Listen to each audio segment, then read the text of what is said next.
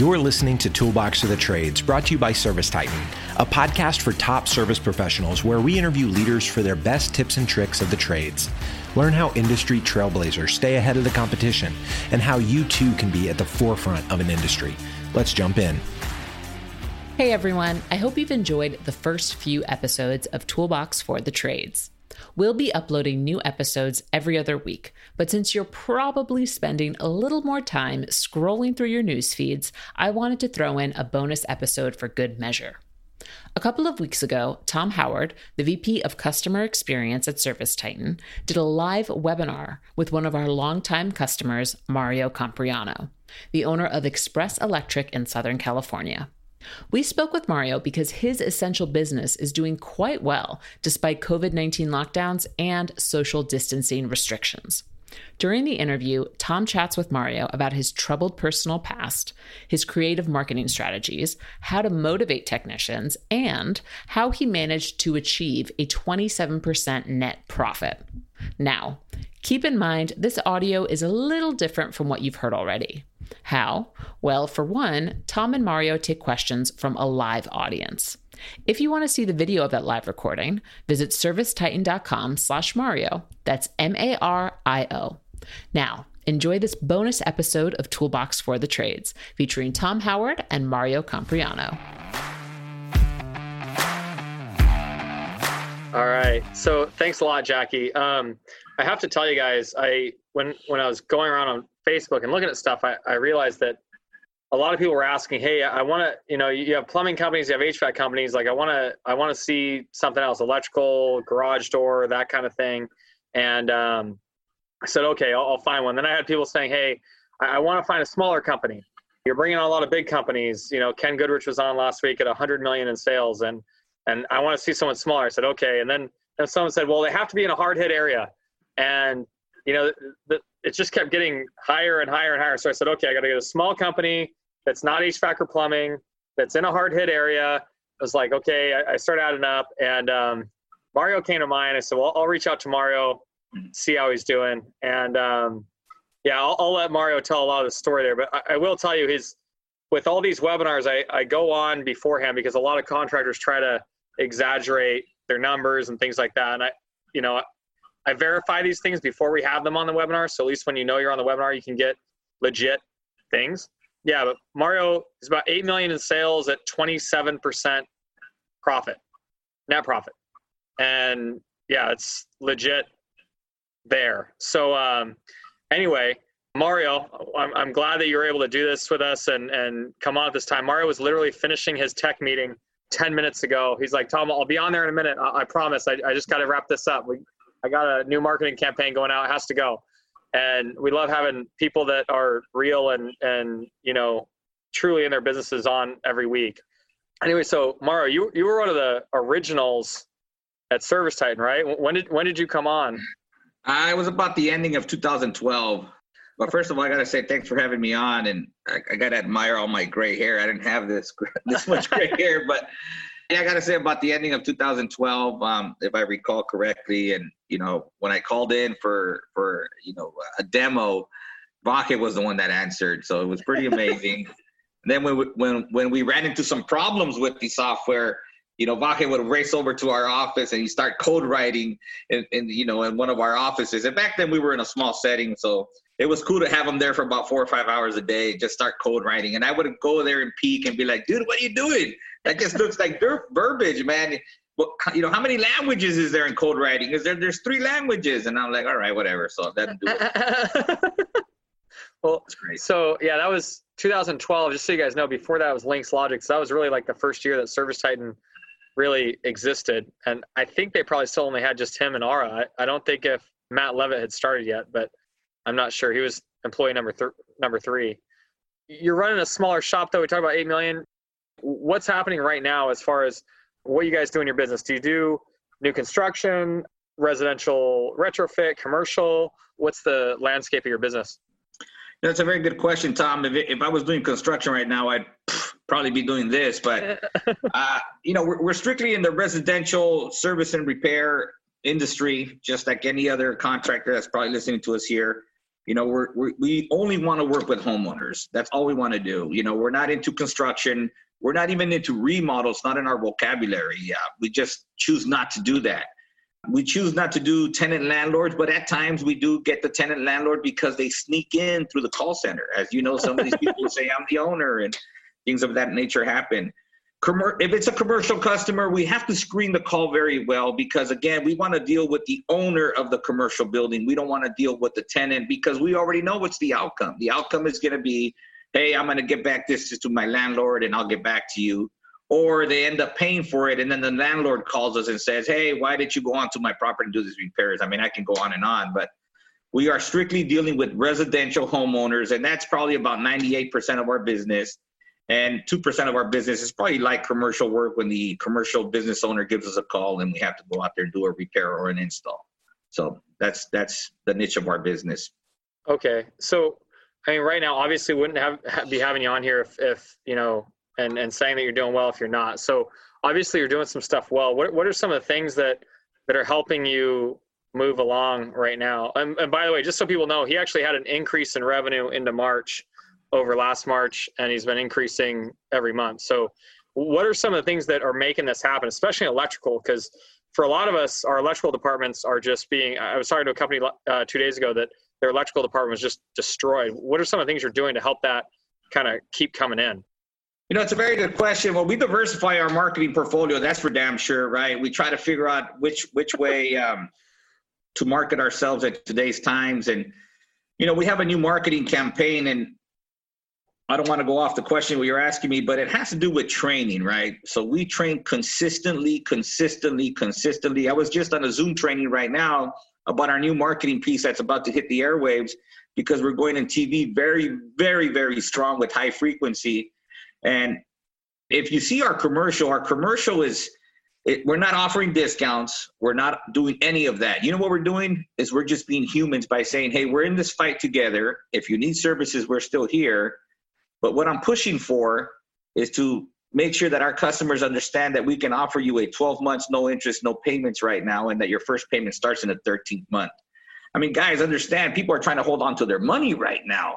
For crying out loud, people are, deferring their mortgage payments, their car payments. So, what's the best thing that you could do to help out your customer right now? Your best thing that you could do right now is actually tell them about your payment plans that you do have and make sure that they can pay it, 13 months from now or 18 months from now, where they don't have to worry about paying a big ticket item right now. Because our average ticket here at Express, I can't really gauge it, but I know it's somewhere about $2,500 per average ticket. So I can gauge it for you because I checked your account and service time. It's about $2,440 as of yesterday. So I mean, honestly, for air conditioning, I mean, we can get these $10,000 jobs, $20,000 jobs to have a $2,400 and basically just under $2,500 average ticket in electrical. And that includes all of them. Cause by the way, we separate our average ticket in air conditioning. We start saying, oh, well, average ticket, we're talking about install or service or whatever. With electrical, he's talking about the average call that he goes on is over $2,400. Right. It's just amazing to me. Yeah. So basically you're running a lot more advertising on financing, I'm hearing, and telling them, hey, we're in it together. So what are some other things you got going on right now? Like, are there any other promotions or things like that? Well, of course, we always like to promote, 20% off, any new installs. We are promoting ourselves, but we have to think outside the box. And I'm going to tell you a funny story. Well, actually, you've already heard it, but it's just thinking outside the box. I'm trying to figure out how can you market yourself on the Nextdoor app? A lot of people say, screw Yelp. I'm one of them. I say Yelp's the damn devil, but we still try. I got really bad rating on Yelp, like a 2.5, and we're trying to better that. But we still advertise on Yelp because you would imagine how many calls we get on people that say, I've already called 10 people and they don't want to come out, but you guys are willing to come out, right? So it's just making sure that you have all your open channels of advertisement to make sure that you could get that one customer that needs help to, for you to go out there and give them a hand. Go ahead. Are you getting discounts on any of that right now? Like you mentioned, going more on TV, Are the TV stations giving you a better rate now that we're hitting, these times? That's a very good question. We did negotiate a good TV deal. We're paying a fraction of the cost. For the few channels that we're coming out on, we picked it up for a very, very low rate. I gotta okay. I gotta keep that on the hush, man.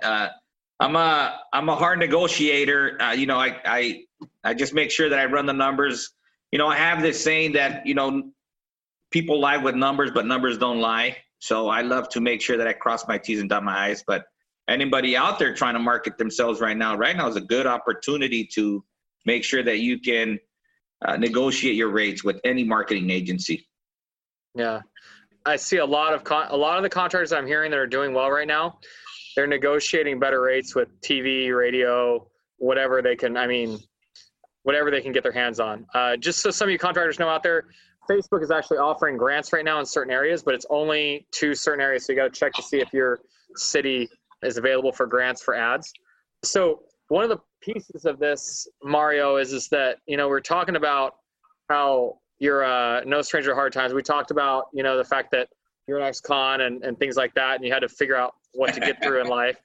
And I don't think we have to go too much into it, but when I talk to you, I really understand that, hey, you've been through a heck of a lot. Alcoholism, prison, that kind of stuff. So we started talking a few days ago about 2008 and when that crisis hit and what you're able to do to get through that. Could you tell us about how that went down and what happened? And because I think we're all going into this crisis right now. Some of us have been through the 2008 financial crisis. I remember, I was working at an air conditioning company. I was a sales guy, and I started going out, and man, all of a sudden, all my financing didn't get approved. And like 60, 70% of my jobs are financed. And all of a sudden I couldn't sell anything to save my life. Could you tell us about what happened to you and what you went through and how you came out of it? Well, in 2000, when 2007 recession hit, I was still doing construction, and I was very heavy in construction. I had, out here in Los Angeles, we call them tract homes, and doing the commercial tilt-till buildings. And I had good relationships with good contractors, but, receiving a letter from one of what I considered back then a good friend of mine, receiving the letter from the bankruptcy court, and I was the first one being written off for $298,000 of what he owed me, was devastating, was absolutely devastating. I mean, I remember pacing back and forth in my bedroom, and a house I had just finished building, and I'm looking at this house I just finished building, and I'm in the bedroom. It's 2:00 in the morning. I'm pacing back and forth, and my wife's asking me what's wrong. And, I had to tell her, hey, we might have to file for BK. And then I had to fill her in what was going on. And, I owed my supply house. I owed one supply, a lot, 60, 70 grand. I owed the other one about 110 grand. And try to figure out that, how can I get out of this hole? So I actually had to go back, went to a couple of attorneys, had them write up some documents to show that I was ready to file for BK. And I just used that as leverage. How long have you been out of jail by this point? Oh, shit. Since 94. So quite some time already. So it's like, so you get out of prison, you get on the right side, you get your business going, you start making things happen. You're making decent money by this point, I'm assuming. Yes, no? Well, yeah, it was enough for me to live comfortable, put it that way. I wasn't as profitable as I am now. Back then as a contractor, when you were seeing 5%, 7% net profit, you were like, fuck yeah, but at the end of the day, if I do that right now, I'd probably be shit scareless right now, but.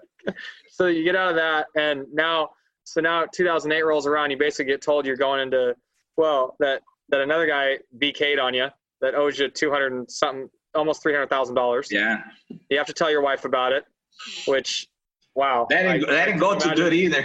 That didn't go too good either, but. Yeah. So, okay. So now you're looking at this, and you basically got to decide what you're going to do.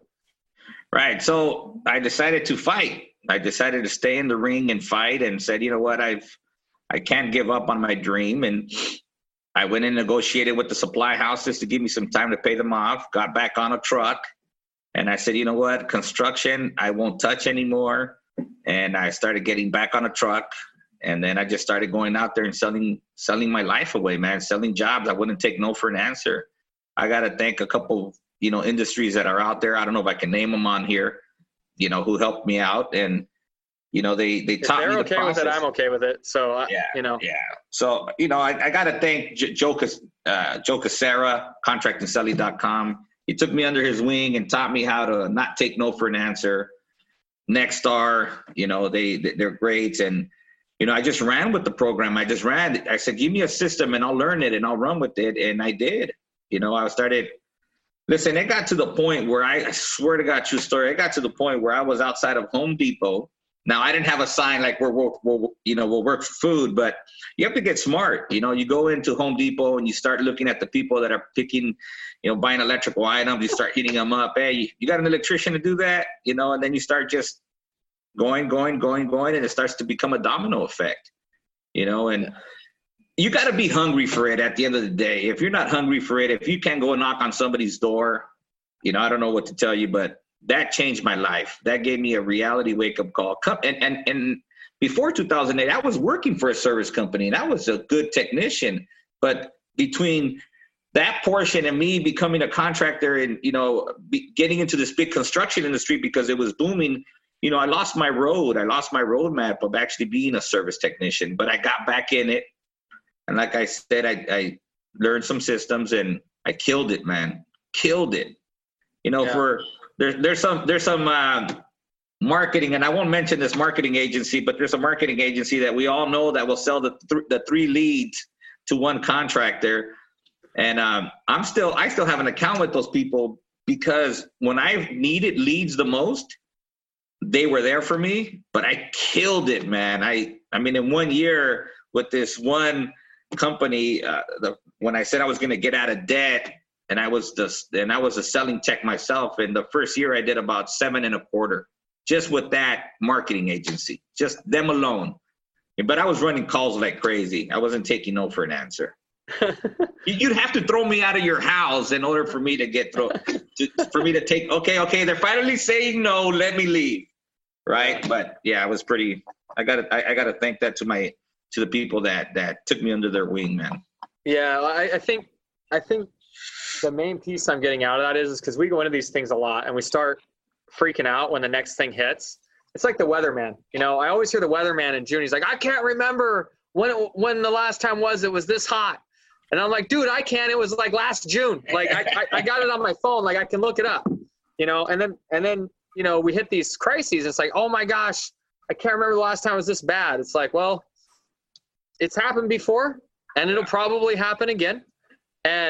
But the reality is we can look back and when I hear your stories, I'm like, look, he was there and he was in new construction during the 2008 financial crisis, which hit new construction like nothing else. And it was terrible. And you had a guy bankrupt on you that owed you almost $300,000 and you weren't as big of a company back then, like you said. And so losing 300 G's and losing all the new construction business and, everything out, and you're still coming out in the end. And by the way, they didn't have the PPP program back there, or the EIDL, or that. I remember those days. It was like, well, and the hardest thing too was also losing some good employees back then. Telling them that my biggest worry has always been to make sure that I can pay my employees before I take a paycheck. Always pay my employees first. They're my biggest asset, right? So losing some great guys too. That sucked. Yeah. Wow. Well, on to your employees, because we were talking on the phone a little bit about employees, and you talked about employee morale and attitude and negativity.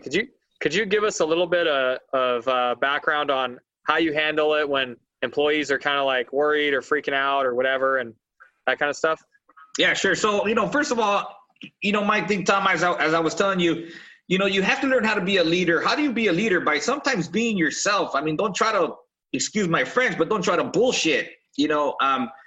I don't allow people talking negative in our office. I mean, just recently somebody was talking about, the economist said that there's going to be 30% of people that are going to be unemployed. I had to stop and pause and look at them and then say, but look at the cup half full, not half empty, and look at the 70% of people that are still going to be employed.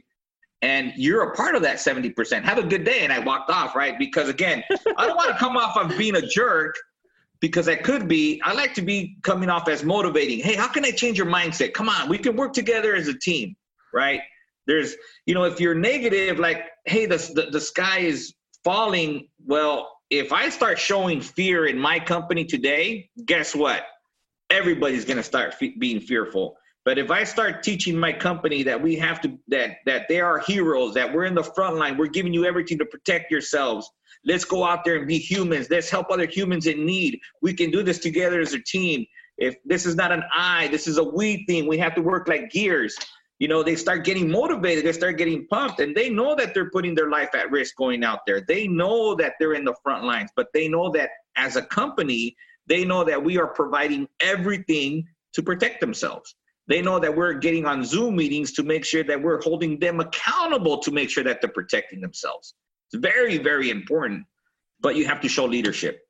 And, so I have some good friends too that, a gentleman by the name of Joe Grady, a good friend of mine, that he's also taught me, about leadership and making sure that we can hold our, employees accountable. Now, right now, it's not the time to be harsh. And if you allow me to take a minute on this, Tom, go for it. Right now, myself, I'm not going to take the time right now to be harsh on an employee if he's not hitting his numbers and the way I want him to hit his numbers. Right now, I'm trying to be as human as anybody else. Everybody is concerned. I don't want to use the word fear because I rebuke fear, but I do want to say that people are concerned of what's going on. California, we're getting hit really hard with this COVID-19, but we got to make sure that we stay positive. And right now, I'm keeping a tab of what technician is doing not that great. And we are having conversations with that technician when he's not doing good, because we want to make sure that his mindset is okay. And we make sure we keep mentioning. I'm going to tell you one thing we keep mentioning, Tom.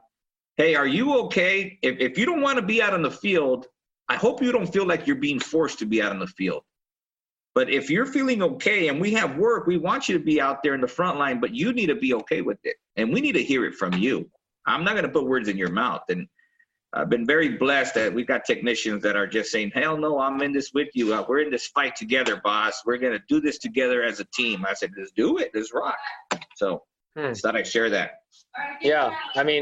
I think it's really inspiring to them, and it's got to make you proud as a business owner to hear that when they say, hey, we're in this with you, boss. That's got to be huge. I mean, even the Zoom meeting that I just finished right now, Tom, it was, all the guys got together and say like, hey, let's all get together and look for more supplies if we need supplies. And I'm saying to myself, like, no. Like, okay, we need supplies, but I already got a lot of supplies, right? I mean, I got some. Yeah, I think one of the things to take away from this, I don't want to beat on it too much because for a lot of people it's too late for that, but we talked a lot on the phone about the fact that you saw this coming and you started preparing. You started buying masks before this hit. You started buying jugs of cleaning supplies and that kind of stuff. So what I could get into is that I don't want to beat on it too much, because for those of us that this webinar we're looking to help people. So we can't say, I told you so, right. 4 months ago, you should have bought something. Right. And you did, you really prepared and saw that coming. But I think something else happened, that goes along the lines of being prepared and what to do that we could look at now. So you were talking to me about business starts to slow down, call volume starts changing. You decided to go out and, could you tell a story about the freezers? What are you doing to react? A funny thing is, my brother Renee, he's my acting GM in the company, and if he's on here, man, thanks, brother, love you. Listen, here's the thing. We went out. One of our technicians sends Renee a text message about poultry and meats being sold through a main distributor that only sells to restaurants. So I told my brother, hey, let's go check it out. We jumped in his truck and we ended up buying $1,500 worth of poultry and meat, right? So here we have like 700 pounds in the back of his truck. And where are we going to store it? We didn't think about this ahead of time. Like, hey, do you have enough room in your freezer, refrigerator? So we started calling around Lowe's, Home Depot, all these other places. Nobody had freezers. So the light bulb turned on, right? The light bulb turned on and says that we're struggling with this, and everybody that's hoarding food is struggling with this. So as Renee's looking for a freezer, I'm on the phone with my marketing agency. I need you to change the ad. I need you to put in freezers in our AdWords, diversify it. And sure enough, started getting calls like crazy. Hey, I don't want I bought a freezer. I need some extra power. I need power ran to my garage. And that's just because the light bulb turned on because I was facing the same problem as far as looking for a freezer. But I started saying, hey, people are going to be home more than they are. There is statistics that people during the weekend that are home more, just periodically during the weekend in the evenings, people spend more time in their kitchens in the evening. There's statistics behind that. But now with the stay-at-home order, people are at home, longer, and their power is being used more. So we started actually changed our marketing towards that. And so far it's been working. Well, it's kind of funny because the base of that I see is that you're out looking for a freezer, and instead of thinking about yourself the whole time, which is, man, I wish I had some food. That's really how money's made, right? Once we find a way to serve people in a way that's better than the way other people are serving them, we start making that money because they start calling us. So in this case, you're like, I bet you other people need help with freezers. They Absolutely. Probably need electrical. They're probably busting breakers right now because they got like their fridge, their freezer, their everything else plugged in the same circuit. And all of a sudden it's turning around and you're getting business, which is just awesome to me. With our marketing agency, we ended up putting an ad out like, do you have 2 refrigerators plugged into the same outlet, or do you have 2 refrigerators in your house, period? Call us now. We don't want you to lose the food that you're actually purchasing right now during the COVID-19. Boy, our phone started blowing up over that. And that was just thinking outside the box, right? Because I was going through it, but I wanted to make sure that we had to make sure that thinking outside the box is to help other people. It's not just, listen, we want to make money. We know that making money is great. We want to make sure that it's a part of what we are as entrepreneurs. But at the end of the day, money's not everything, man. Being human and helping other humans in need is everything, right? To me, it is, at least. I love to give back to my community. That's just who I am now, right? Yeah. After all, shit, you can only get a stroke being a contractor, right? So, by the way, I got to tell this story. We've been given pieces of Mario's background. So, Mario, ex-con, ex-alcoholic, that kind of stuff. Then Mario gets to this point where he gets a stroke in January. Yeah, January 9th. Yeah, so January 9th. Then his brother got COVID, or was your brother-in-law that got COVID, or who is it? My best friend right now my best friend today is his 13th day in the hospital on a ventilator, and yesterday they had to defibrilize him. Is that what they say? They had to bring him back yesterday. Yeah, it was unfortunate. It's my best friend of 22 years. Wow. Fighting COVID right now. Yeah, he was in an induced coma when we were talking. Still is. Yeah. Wow. And so if anyone has the opportunity to sit back and say, well, I'm an electrical company, I'm in a hard-hit area, I just had a stroke, my best friend's in the hospital with COVID, like, business is going to be bad, I can hang my head down. I mean, you'd be the guy that has that opportunity to make those excuses right now, right? Oh, like, yeah. Boy, sometimes I can't sleep at night, but yeah. So, yeah, we're going to get to the Q&A in just a minute, but we had one that let's see, Alan Mitchell, if you could go into the chat and explain what you meant by functional description. So you said, I would like to see Tom's functional description for guidance on creating one for our company. If you can tell me what you meant by that, you can put it in the chat or something like that. I could answer that question in a few minutes. But yeah, Mario, a lot of this is people are upvoting the comments right now. The first one that got the highest votes is currently you have, what have you found the most successful marketing campaign to keep your 3-day board full? We talked a little bit about the freezer thing, but what other things are you doing right now that, and you mentioned diversifying your marketing a lot. Yeah. What are those things that you're doing? And then we'll talk about getting that average ticket up in a minute too.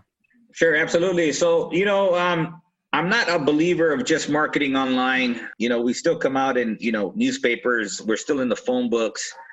Really? Believe it or not, yeah, absolutely. Here in LA, I'm still in about 110 phone books actually. But that's household taking a hit because, again, who's picking up the phone book? Only your senior citizen is, and they're the ones that are more at risk right now. So we've also learned how to acquire small companies. And what do I mean by that? Your one-man truck operation where we do the acquisition, and all I want is his phone number, and we don't change that phone number. We don't change that name. And we've learned how to acquire, whoever knows out there about what they call the what was it called back in the days? I don't know, Tom, have you ever heard about the 10-digit marketing? where you open up the phone book and you start calling the phone numbers, which ones are disconnected, and then you buy that phone number, and the next thing you know, you get business through that phone number. Oh my God, I did that years ago, and I still have calls coming in from those companies when I used to pick up the phone book and call. But now I changed my strategy. So what I did is I changed my strategy, and I started calling all these phone numbers that are in, online on Google Maps. I started calling all the phone numbers that would come up on Google Maps, and whatever phone number I would find disconnected, I'd call my damn phone provider and say, hey, could you buy this number? Well, I'll get back to you. Mario, I just bought it. Great. Put it apart. That's why I have so many phone numbers with ServiceTitan. I think I have 250 numbers with ServiceTitan. And that's all because numbers that I have purchased that I find that are disconnected, and we end up getting business through that. So, and then ServiceTitan tracks the revenue coming in from them. So obviously ServiceTitan tracks the revenue. So we do local service ads. I have 3 satellite offices for local service ads. So what do we do to keep our 3-day board full? Well, that's a very good question that maybe I don't have the correct answer for you. We try to make sure that we pack up our 3-day boards. Listen, my business runs more. Let me see if I can give you more of a better answer. 70% of the business that comes in today into my company at Express is more of an urgency call. 30% is more of an install, right? That they want a new car charger installed, new chandelier, new light. But about 70% of the calls are urgency calls, which no power, flickering lights, partial power, smoking outlet, smoking panel. And those are the type of calls that I actually want. So, being in front of the customer when they need us the most is what my job is here at Express, making sure that we push a lot of our marketing. How much do those phone numbers cost you, by the way, when you buy them that are disconnected? Sometimes I just pay the last bill. I negotiate the bill. I think the highest one I've ever paid for was like $200. The other ones I've paid like $60, or they just tell me just start paying the bill for it, and then just paid the bill, and then I would just port it into ServiceTitan, just pay ServiceTitan whatever they were charging me for the phone number. I don't want to say because I'm an old school guy, right? Yeah. So, okay. But yeah, it's the marketing part of it, guys. It's very important. I know for some of you contractors that are on here, you guys just strictly rely on the internet, and I can tell you that don't put all your eggs in one basket, because some of the worst ROI that you can have month after month can be coming from AdWords. As we know that there's a lot of contractors on AdWords, but if you got to if you got to do direct mail, it's putting your name back out there, right? So how do you with the 70% urgency calls that we get, and how do we keep a 3-day board full? It's because we can only take on so many appointments. Our job here is to make sure that we can keep our technicians busy, but I'm not so I'm electrical. I want you guys to understand that I am strictly electrical.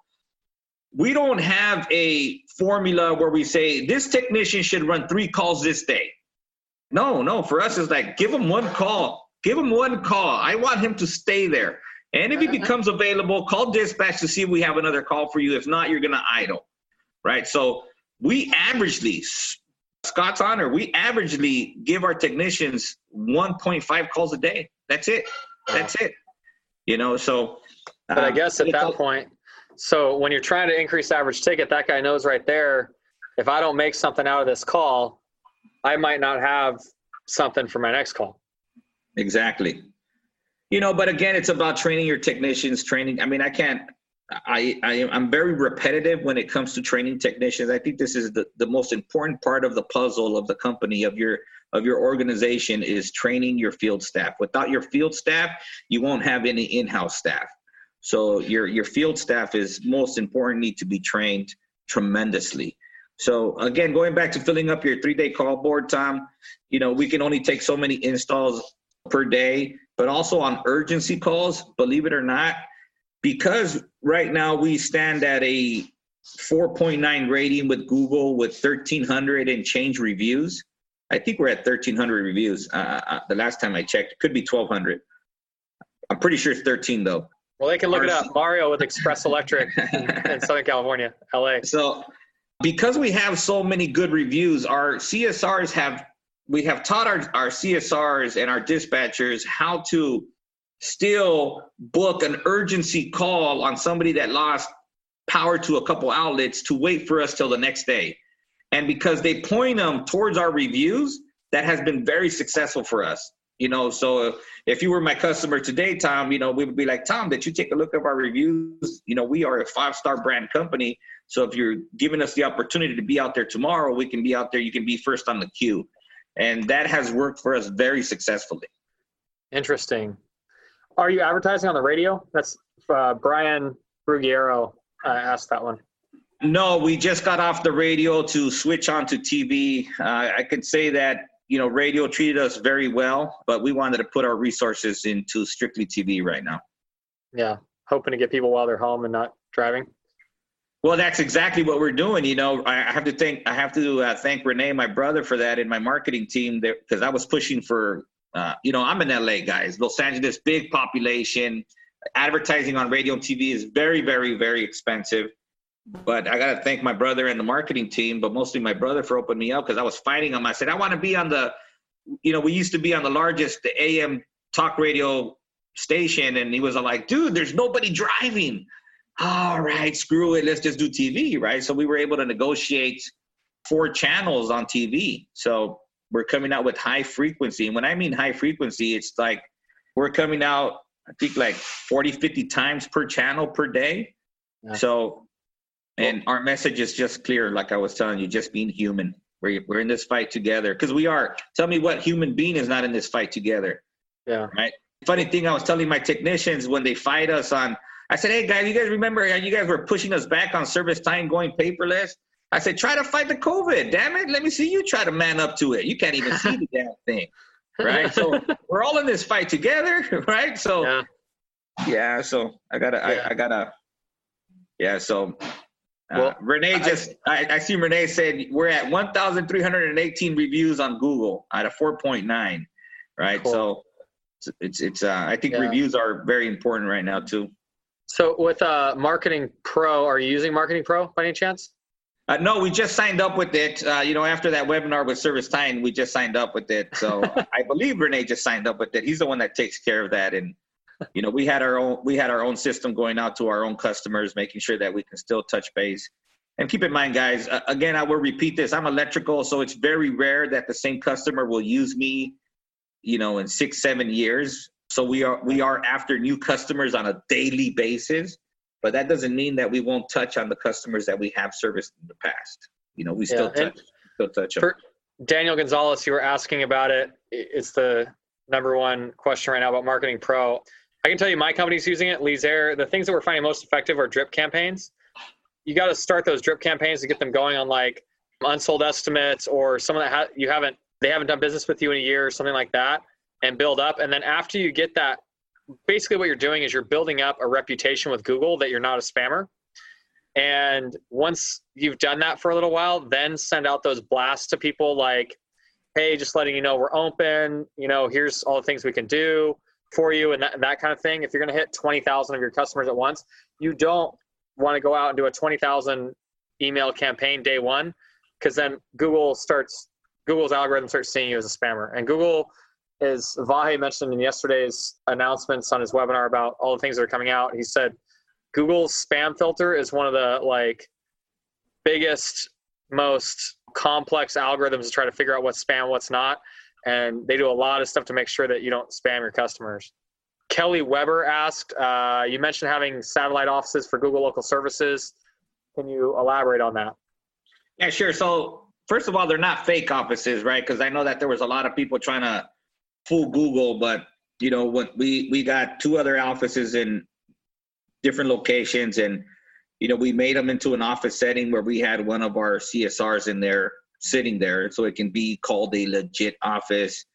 And we used it as a resting station for our technicians when they were in the area. So since I'm in Los Angeles, we got a county out here called Riverside. I got an office in Riverside, and then I have an office in Orange County. Then I got my corporate office in LA.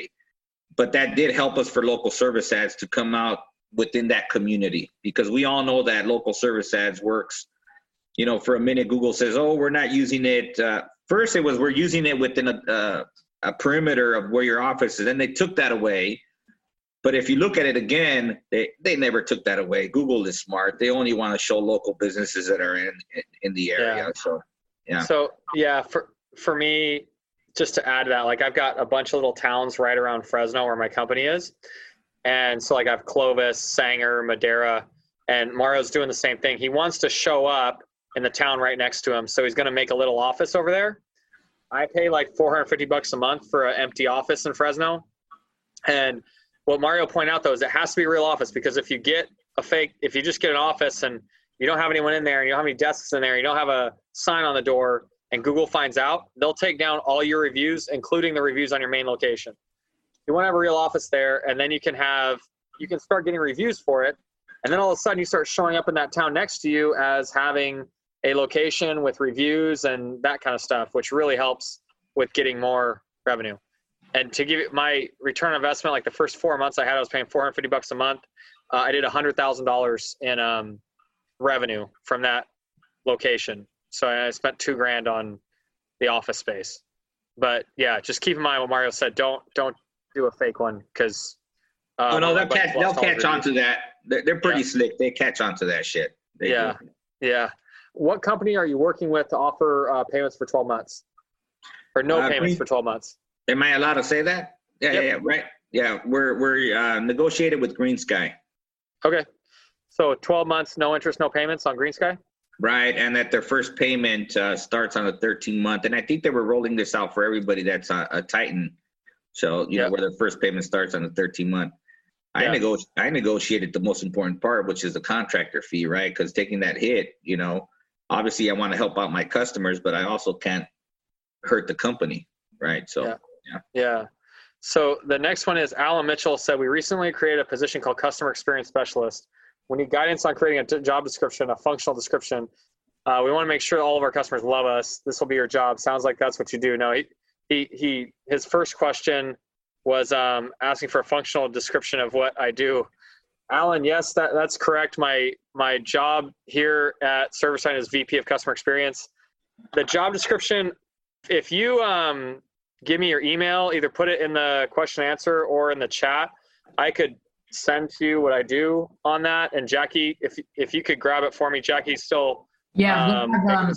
Sorry, he doesn't have to send it. We already have it because he registered for the webinar. So Alan, I'll send it to you just so you guys know. I mean, basically it's about the VP role. I do actually get on Facebook right now and help, because there's not a lot of other people there, but there's a lot of meeting with leadership and things that you probably wouldn't have to do at a smaller company. But yeah, basically what I'm supposed to be doing right now is getting that voice of the customer in. So we have a team now that collects data from you guys, either from Facebook or for Net Promoter Scores, where we have CSAT scores, we have all kinds of stuff, and aggregate that. And then I take it to Vahe, Ara, other people, executives, and say, hey, this is what the customers are saying. This is what they want. This is what they're putting into webinars. This is what they're putting into Facebook.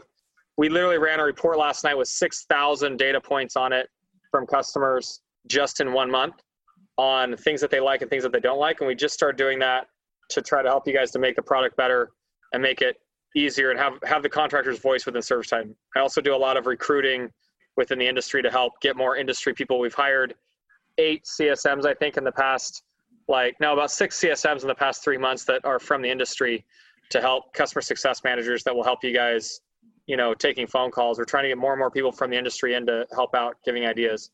So next one, Mario, does your marketing company come up with a lot of the ideas that you put out there, or do you and they put it all together?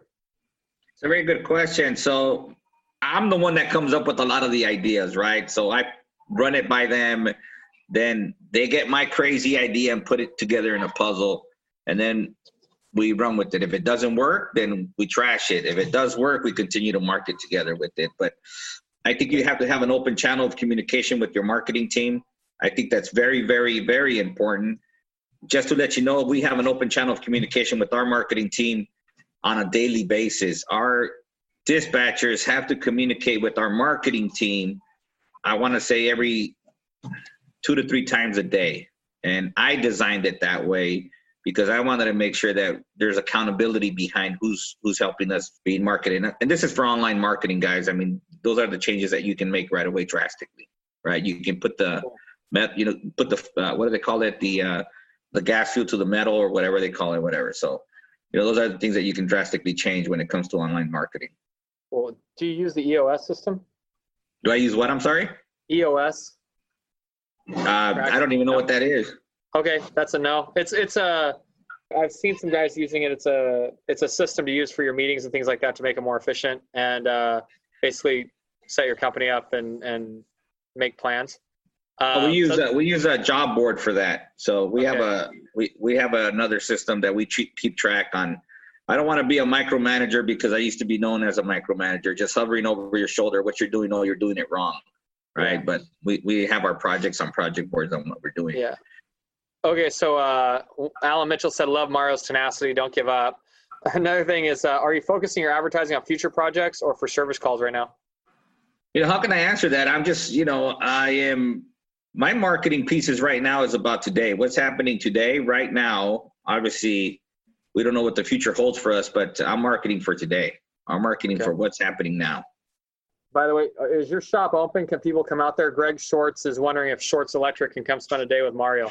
Yeah. Come, man. I always say my office is open. A lot of people have, before this question is even asked, I've been asked, how are you so profitable, right? How are you so profitable? If you don't mind, I can elaborate this on this, Tom? No, go for it.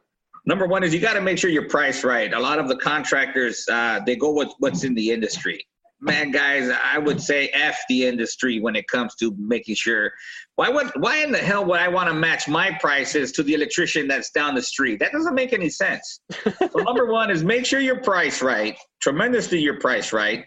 Number two, make sure you train your technicians, right? And make sure that the people that you have working in your office, make sure that they're giving you 150% of their time and what they can actually do, because we run in the office very thin, because I know that I can have, my people in the office do multiple things that are, instead of having one person saying, hey, your job is just this. No, your job is to wear 3 hats and you take care of this.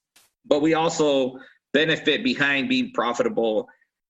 Before we can even show the profits, we like to give back to our employees. Well, and talking about giving back and giving back to the community, could you tell us about the story about the Ring doorbell?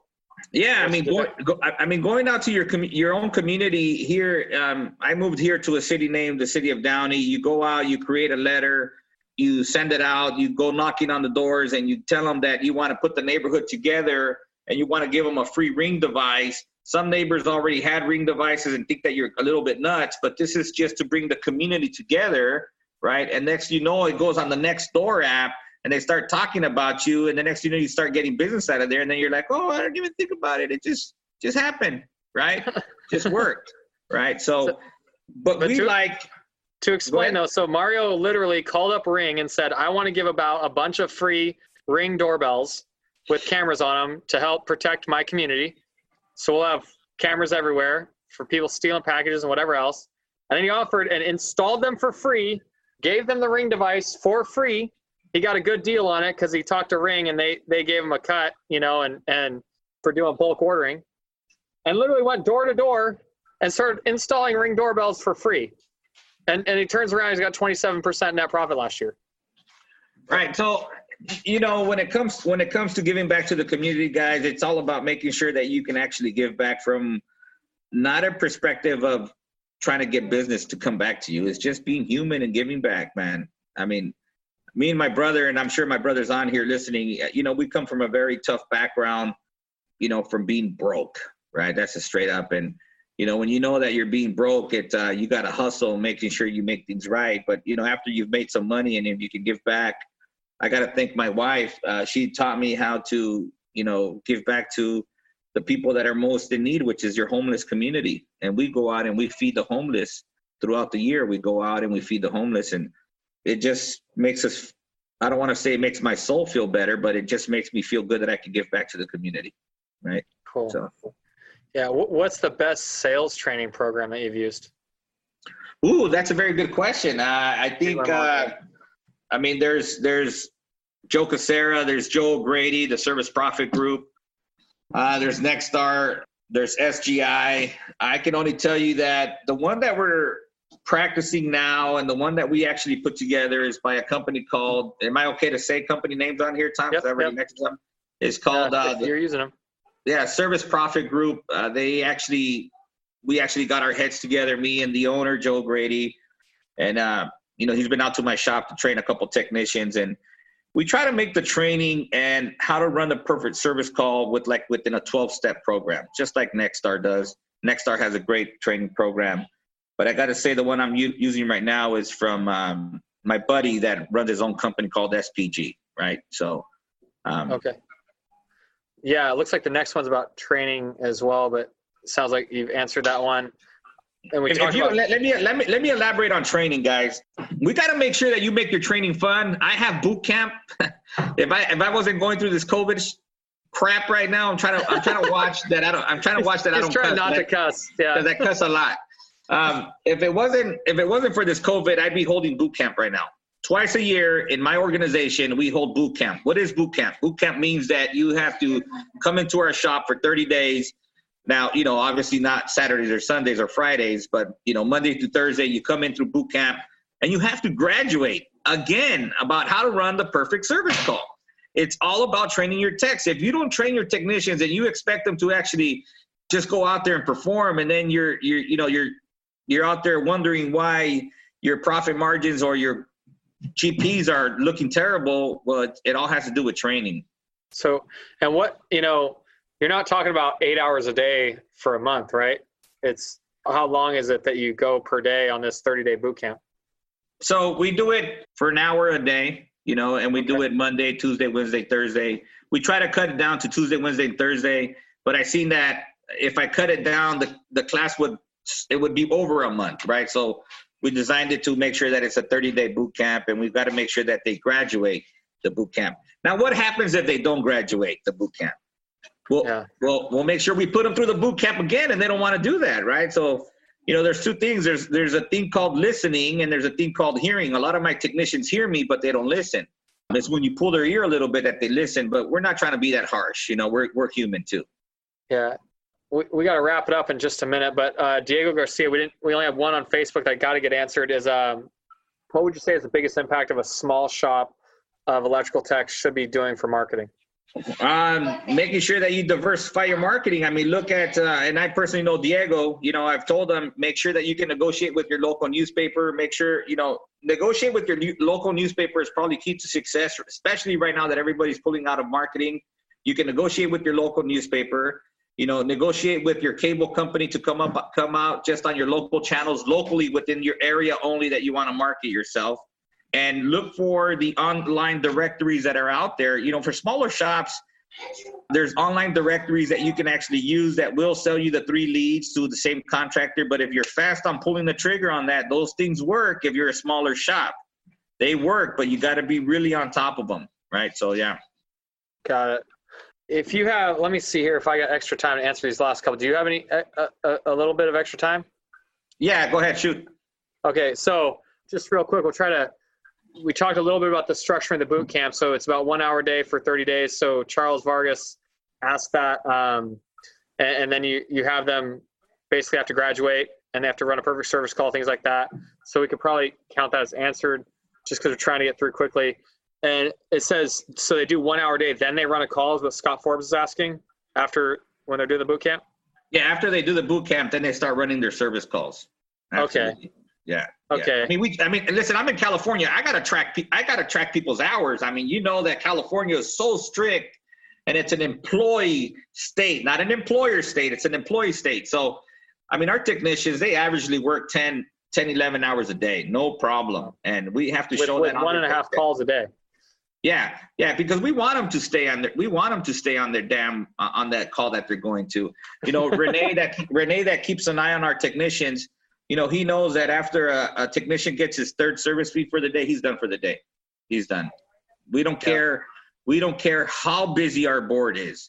I don't care. During the summertime, Tom, and this is a true story. During the summertime for us, and whoever thinks that electrical is not weather driven has not really been there.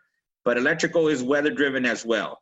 During the summertime, I literally throw away about 30 calls a day. 30 calls that we can't get to. We just can't get to them.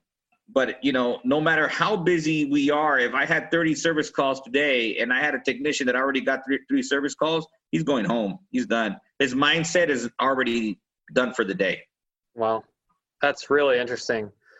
I think that goes to the next question. How do you keep employees motivated and accountable? Right. Yeah. You're going, if you're getting 3 service call onlys per day and you're not turning that into something, you're done. I'm the smooth guy now. I'm the smooth guy now. Like I'm Renee. He's the hammer. When people come to me and they talk to me and I'm like, hey, how's the wife? How's everything? How's life? Sit down. Hey, I heard this happen. And then I just go into like, hey, tell me what's going on. I don't want to know anything about your personal life because I'm in California, but I just try to get into their mindset, try to get into their mind. And then sometimes they tell you the truth. Hey, I'm having personal problems. I'll tell you what, why don't you take tomorrow off so it can help you diffuse what you got going on. And then we're back on track. Come in for training. Come on, we can do this together as a team because one team like a rock. My management and my CSR, my manager, she came up with that, with one team like a rock. Without a team, we can't go far. So it's just making sure that your attitude as the leader is key to success and motivation. If you're very strict with your technicians, I can see that hurt some of the smaller companies like ourselves. I'm going to share this with you. You're asking the technician to knock on the door, to do a presentation, to do the repair, collect the money, and bring it back to the office. Oh, my God. These guys just want to turn a wrench. So how do you keep them motivated? You keep them motivated by pumping them up, by being truthful. I'm just as transparent as it can be. My door's always open. Yeah. Yeah. What do you have watched for when advertising financing so that you don't break any laws? Right. Yeah. So we have attorneys that look at it. Matter of fact, this commercial that we're dealing with right now, because of how it was, we're behind a few days because attorneys got involved. Well, yeah. On both sides, Green Sky attorneys and my marketing agency attorney. So how is it? Isn't it hard in California to find an attorney? I don't know if there's that many out here. Man, I think I have 10 neighbors that are attorneys, dude. A dime a dozen, Yeah. So what percentage of labor do you target for annual training? We don't really. That's Alan Mitchell, by the way, is asking that. So yeah, that's a very good question. I don't even put a budget on how much I'm going to be spending for percentage of labor of training. I don't really put a budget on that. We keep an eye on the budget for how much labor we're on our P&L, but I don't even put a budget on it. To me, that's irrelevant. I don't worry about that. What I worry about is making sure that I can train my technicians and making sure that they can go out there and generate. Okay. Hong Zhu asked, are your techs on hourly pay or performance pay? Both. Yeah. I'm California, baby. I gotta show that I'm paying on an hourly pay. But I mean, who are we kidding? The most successful technicians that you will see are going to be performance-based paid techs because they want a piece of the pie. Listen, I had a conversation with a good friend of mine many years ago, and he said, Mario, you have these guys knocking on the door and making a presentation and doing the job and bringing the bag back to the office. Yeah, why aren't you giving them a piece of the pie? And that's when I said, man, you're right. So yeah, compensation. Some people know it as commission. So yeah, performance pay is the way to go for us. Yeah. Do you see? Well, this one, Harry Gersh asked, do you use a system software program?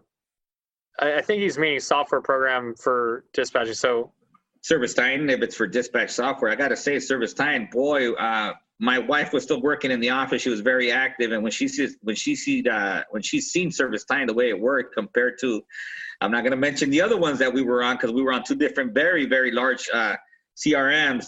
ServiceTitan was a no-brainer, man. It was so cool, right? Cool. I don't look at it. I don't look at it as much as I used to, though, because I got other people that can take care of that now. But when I used to look at it, I fell in love with it quick, especially the recording, especially the recording part. The call recording.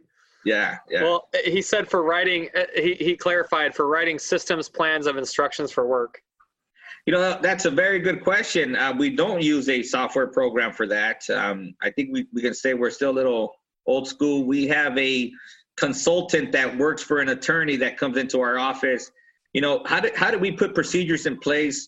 We actually hired somebody to come in and sit in our office for a few weeks and interview everybody what their portion was and see how the flow of the company was. And we got a playbook now how the company flows, which is not a bad idea. I should put it in a damn cloud, right? Because if my building catches on fire, I'll lose that information. So I'm sure it's stored somewhere.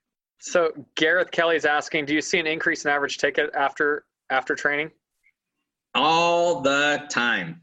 All the time. Especially the new people, right? So we groom our own technicians in-house. We grab apprentices and we make them in, especially when you let the apprentice go. Oh my God, it's great to see them, conversion rate 80%, average ticket 1,800, and they're going and they're all happy. And then they hit that slump and they go down and we try to change their mindset. But training, you will always, I don't care who you are.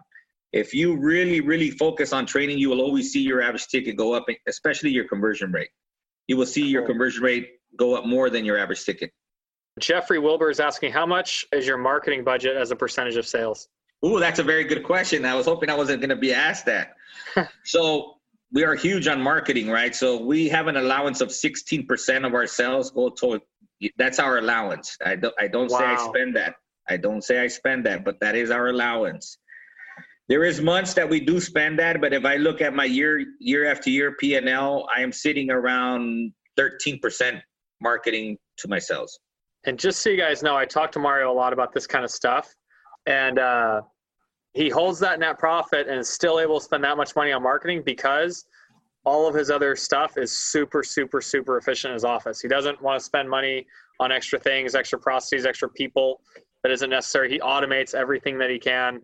And that's the way he keeps his overhead down low enough, even though he has 13% cost of marketing. Right. So, no, yeah, that's for damn sure. We keep it as thin as possible in our office. And, we've had people visit our office and you're like, is this all the people you have working here? I said, what do I want more for? So, you heard the saying that 1 people work, 2 people talk, and 3 people party. You get 3 people in a group, they're going to just start, hey, how was your weekend? And I'm just staring at them like, hey, you're on my time, go to work, right? So we run very streamlined. Yeah. I'm not saying, listen, guys, I'm not saying I'm doing it the right way. I'm not. I'm just saying that I like the way I'm doing it now, and that's just the way I decide to do it. I'm not perfect.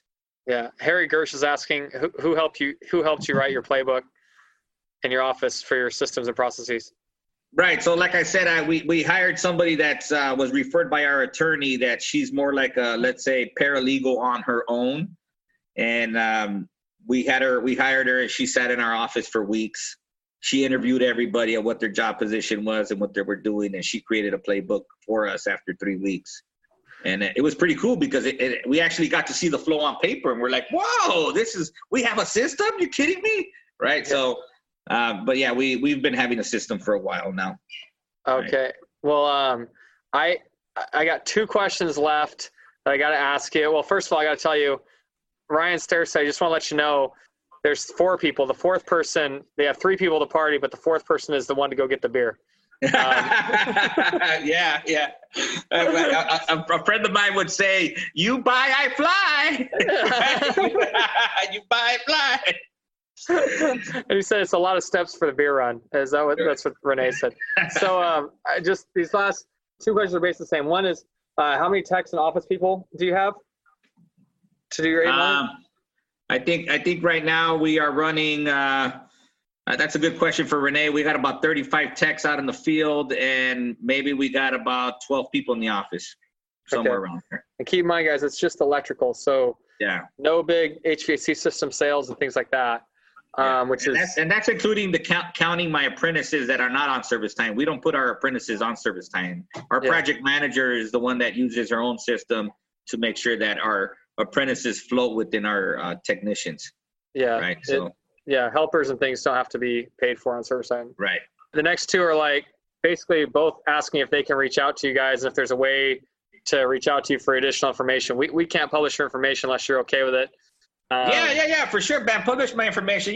Tom, I'm transparent, man. If I can take your call, I can take your call. Listen, guys, I'm in my living room right now. Welcome to my living room because my brother, like I said, I got to thank Renee, my brother, man. He's my rock, man. And my brother's my best friend. And he's, in the office right now running the company. He's the one that actually told me to, look, dude, stay home, man. I don't need you out there, man.